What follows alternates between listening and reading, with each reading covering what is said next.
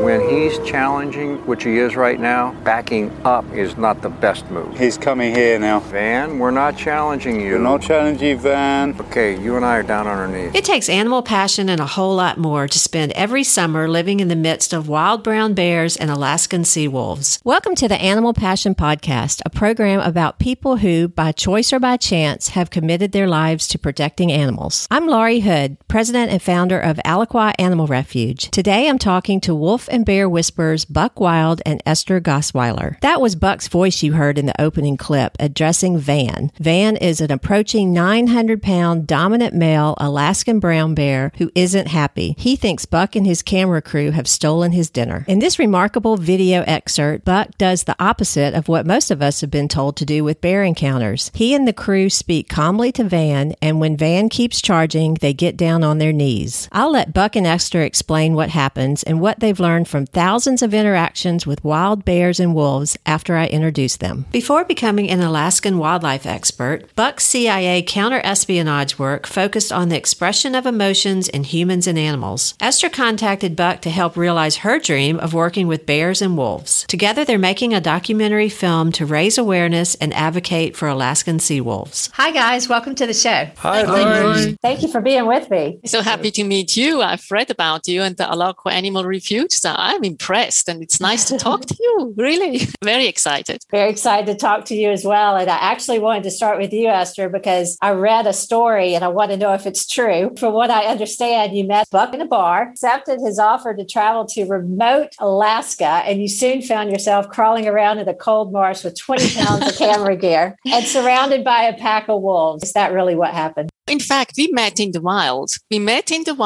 And we decided to document the wolf's life, which we heard howling around our camp at night. Was Buck working with bears and you were there on another mission? I was seeing Great Bear Stakeout on TV. I was always determined to come to Alaska and photograph the wild animals. And there was Buck Wild. And I thought with this guy, I would dare to go out there. I spent a week with Buck in the wild and with the bears. Finally, we ended up at the bar with this arrangement of doing a documentary about the wolves. I know, Buck, you had this amazing job in facial recognitions and working for clients like the CIA. How does that work when you one day walk into your office and tell your boss that you're leaving and you're going to wild Alaska? They literally told me to my face that I was crazy. I bet.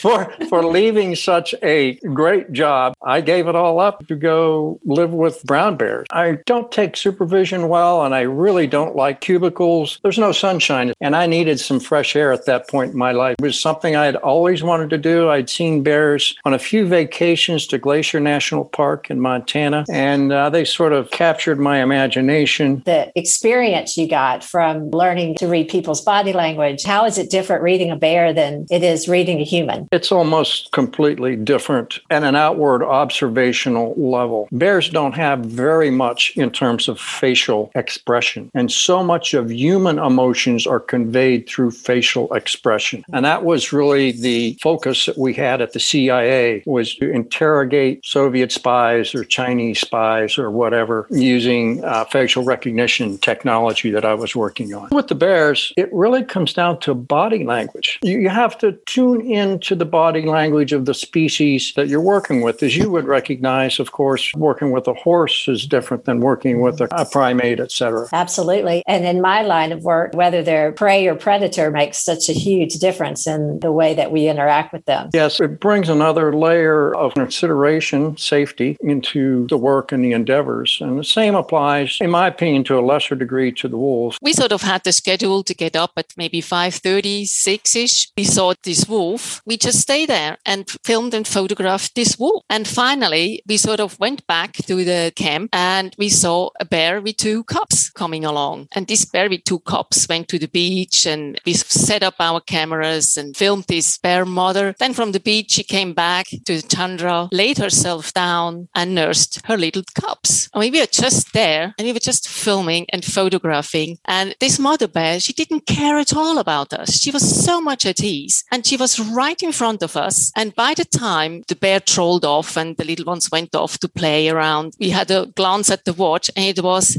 12:30 and Buck was still in his pajamas.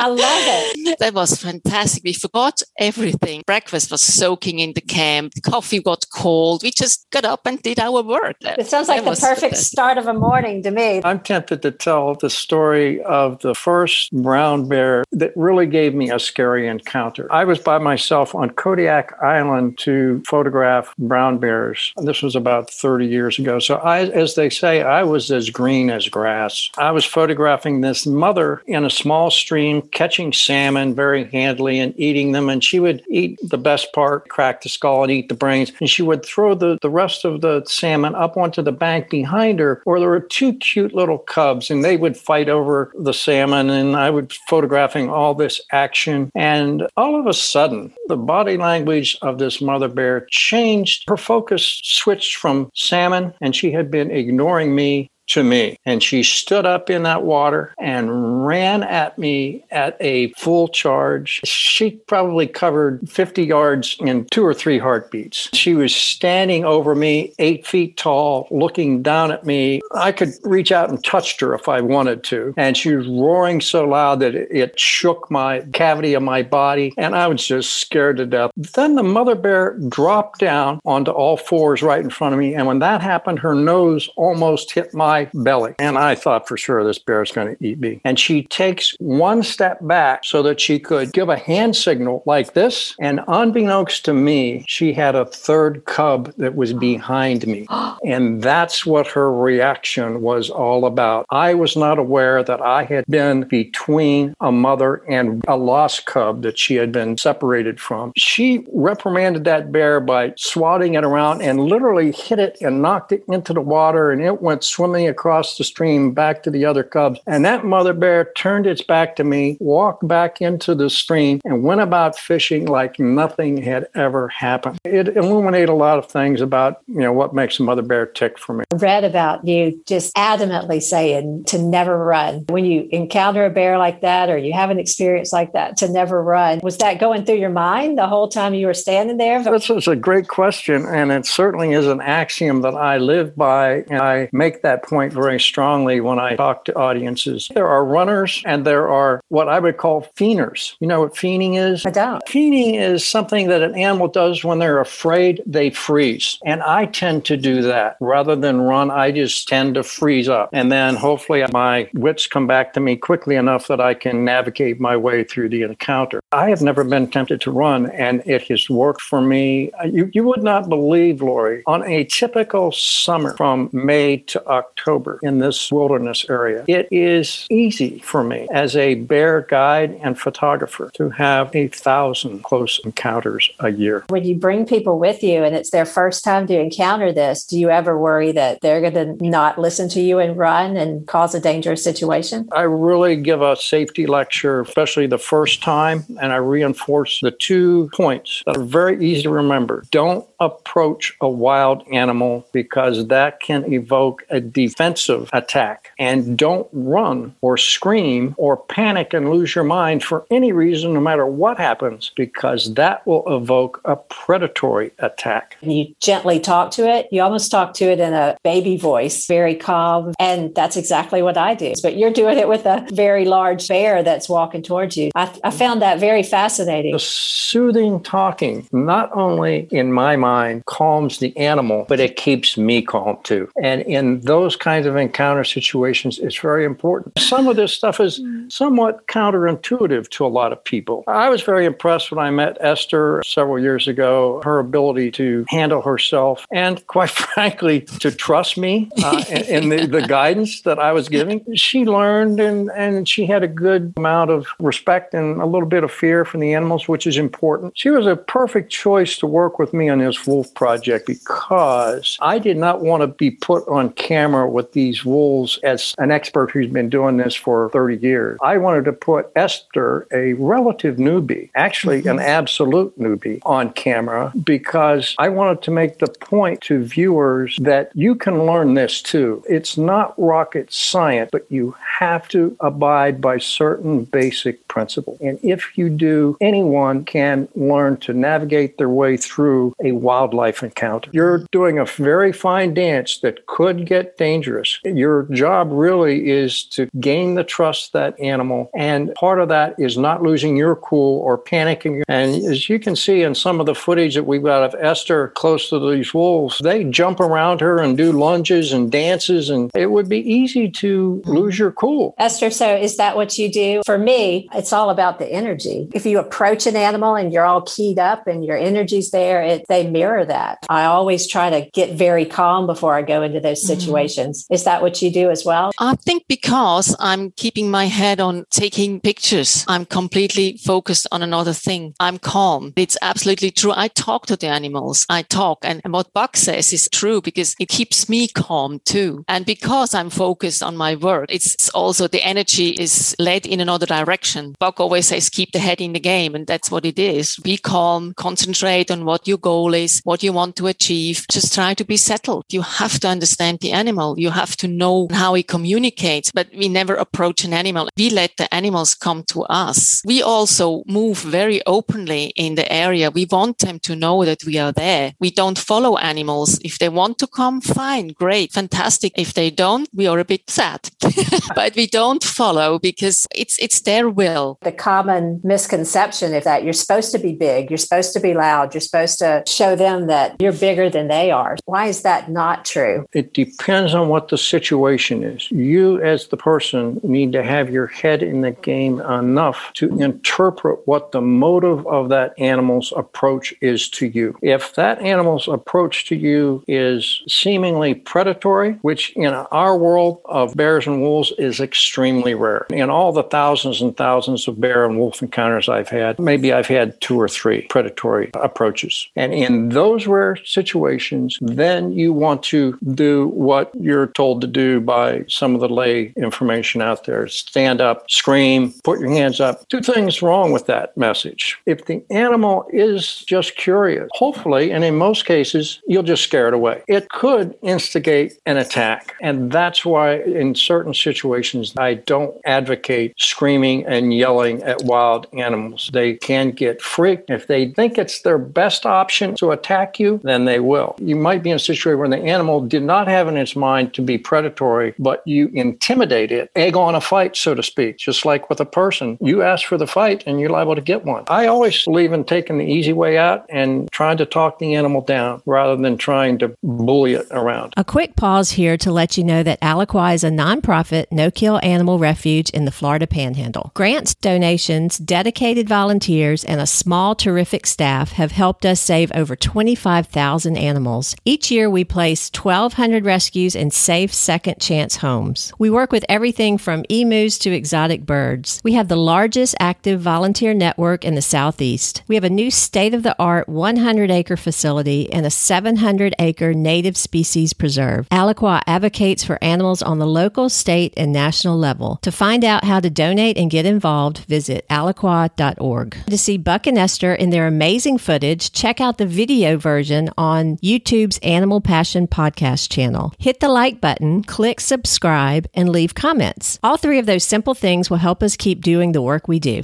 Now, back to the interview. In our line of work, we're rescue. We work with the local sheriff's department. We go in cruelty cases. We go in hoarding cases. We go in situations where we know absolutely nothing about these potentially very dangerous dogs, but we have to approach them because we have to get them out of the situation. With your experience on body language of humans and animals, putting that into my line of work, is there anything you can recommend that could help in what we do in our rescue attempts? Now, your job as a rescuer is you have to approach. And so your skills as an animal rescuer have to be finely tuned. You have to take it seriously. For the sake of your own safety, you should carry some kind of a deterrent in case things go really bad. You have to play all of your cards as an expert in body language to mitigate that animal. And just like Esther and I with our wolf pack, you have to win its trust. You have to gain the confidence of that animal or it's going to fight. My least favorite favorite story to tell, Lori. My very least favorite story. A man got killed by a bear. A mother and 2 cubs came into my camp one morning. I heard a bear out of my sight. I only saw the cubs give a vocal command, a hoof, huff like that bears do. And the cubs just disappeared. So I put my breakfast up in a tree in a food cache. It was a backcountry wilderness campsite. Grabbed my camera gear and headed in the direction that the bear was going. And very quickly, I've discovered a pool of blood in the trail and a pack, and then other signs that there had been a very violent attack just right in front of me, but out of my sight. I ended up finding the body, and eventually by the end of the day, the Park Service gets there. The scariest part, I guess, for me was the 2 rangers and I, as we were coming off of the unfortunate victim's body and thinking about where we were going to spend the night, knowing that we were not going to be able to get out of there. We had a full-on charge by that mother and 2 cubs came at us full steam. There had a ranger on my left and right shoulders, each with guns. And I remember the lead ranger, Charlie Logan, said, beat up, safety off, yell, stop bear, stop bear. So this was the situation to tell the bears to stop. And the bears are coming like freight trains. They're just coming straight at us. And we're just screaming our heads off. And to Charlie Logan's credit, the head ranger, he never gave the order to fire. And the bears, true to bear nature, in a charge like that, did stop right in front of us and skirted into the trees around us. So I guess, the point is that those who say that animals are dangerous have a valid point. Animals are capable of killing a person, and you do need to live by these very simple rules when you're dealing with wildlife. Don't approach an animal, especially when it's on food. That's what the rangers and I were doing when we went in to recover that body. And don't run. That's what we didn't do as those bears were charging us. Either one of those things could have gotten us killed. It's a super sad story, and it just reiterates that you just have to respect these animals and respect where they're coming from. I'm so glad that didn't deter you from your work, that you continued on and still advocate for these incredible animals. So thank you for that. You can ask Esther. I reinforce how serious it is every day when we're in the field. Yeah. That being said, with your current Alaskan Sea Wolf projects, one of the stories that really fascinated me was a pack of wolves came in with their cubs and laid down with you in the camp. That's pretty fascinating to me because we have a program in prison where we take dogs and we have prisoners work with them and they end up becoming service dogs or better adopted or whatnot. But we take all the dogs before they go into the prison and we form a pack before they go in. And the key thing we look for, and sometimes it takes hours, is for everybody to lay down. So is that how you felt when the wolves came in? Did you feel like you were part of their pack? Esther and I had spent a lot of time, weeks and weeks and weeks, pretty much building individual relationships with members of the pack. And it's not like we sought them out one at a time. They'd come over. I really think when those wolves brought those pups out to us as a pack for the first time, it was a definite communication to us that we had won their trust. And they were just totally at ease. Eventually, 2 of the pups did come over very close to the point where they could touch us. And the alpha male and female were maybe 10 or 15 yards back. We were photographing. The alpha male did get upset, but what he did, because the pups had left the pack and come to us, he gave a yelp and picked up a stick and heads back to the forest where the den site is. And the 4 pups very obediently followed him in single file. And the rest of the pack, including the alpha female, laid there and slept. As a matter of fact, at about that point, she rolled over onto her back and laid, like dogs do, with all of her 4 paws up in the air. So if that's not winning trust, I don't know how to interpret that body language any other way. I can't even imagine a greater honor. What an experience. Tell our audience how they are different from other wolves. They are just fantastic hunters in sea, and they're fantastic swimmers. They swim for miles to offshore island and get their prey there, like sea lions or sea otters or whatever. Buck and I, we collect samples of scat and hair and things and send them to be analyzed to find out how are they related to other wolves on the other side of the Alaskan range. Are they endangered, and do people hunt these wolves? To answer your question, there are only small portions of the sea wolves range on the east coast of the peninsula facing the Gulf of Alaska. That's really the only place the Alaska sea wolf lives that are protected. But like everywhere else in Alaska, outside of national park, these wolves are ruthlessly hunted by trophy hunting and game management practices that are authorized by the state of Alaska. Some of the wolves have a tough life because they're hunted from the air, from machine guns and in airplanes, from poisoning. They're being really assaulted quite aggressively. Not everyone sees a wolf the way Esther and I do, put it simply. And what we hope to do with Wild to See and with our film, and especially with Esther on her hands and knees taking those beautiful photographs, people get to see, well, if this woman can do it, maybe all the wolves out there aren't out to get us. It's a small contribution, but it's a contribution that no one else is making. And that's why we're doing it. Yeah, I think we really hope that can evoke sympathy for this animal and also an understanding for their nature. And maybe people sort of come even to love these elegant creatures we show on pictures and on the film, because we really believe that they need advocates. Let's move on to a lightning round. Animal Passion Heroes. Mine is Buck Wild.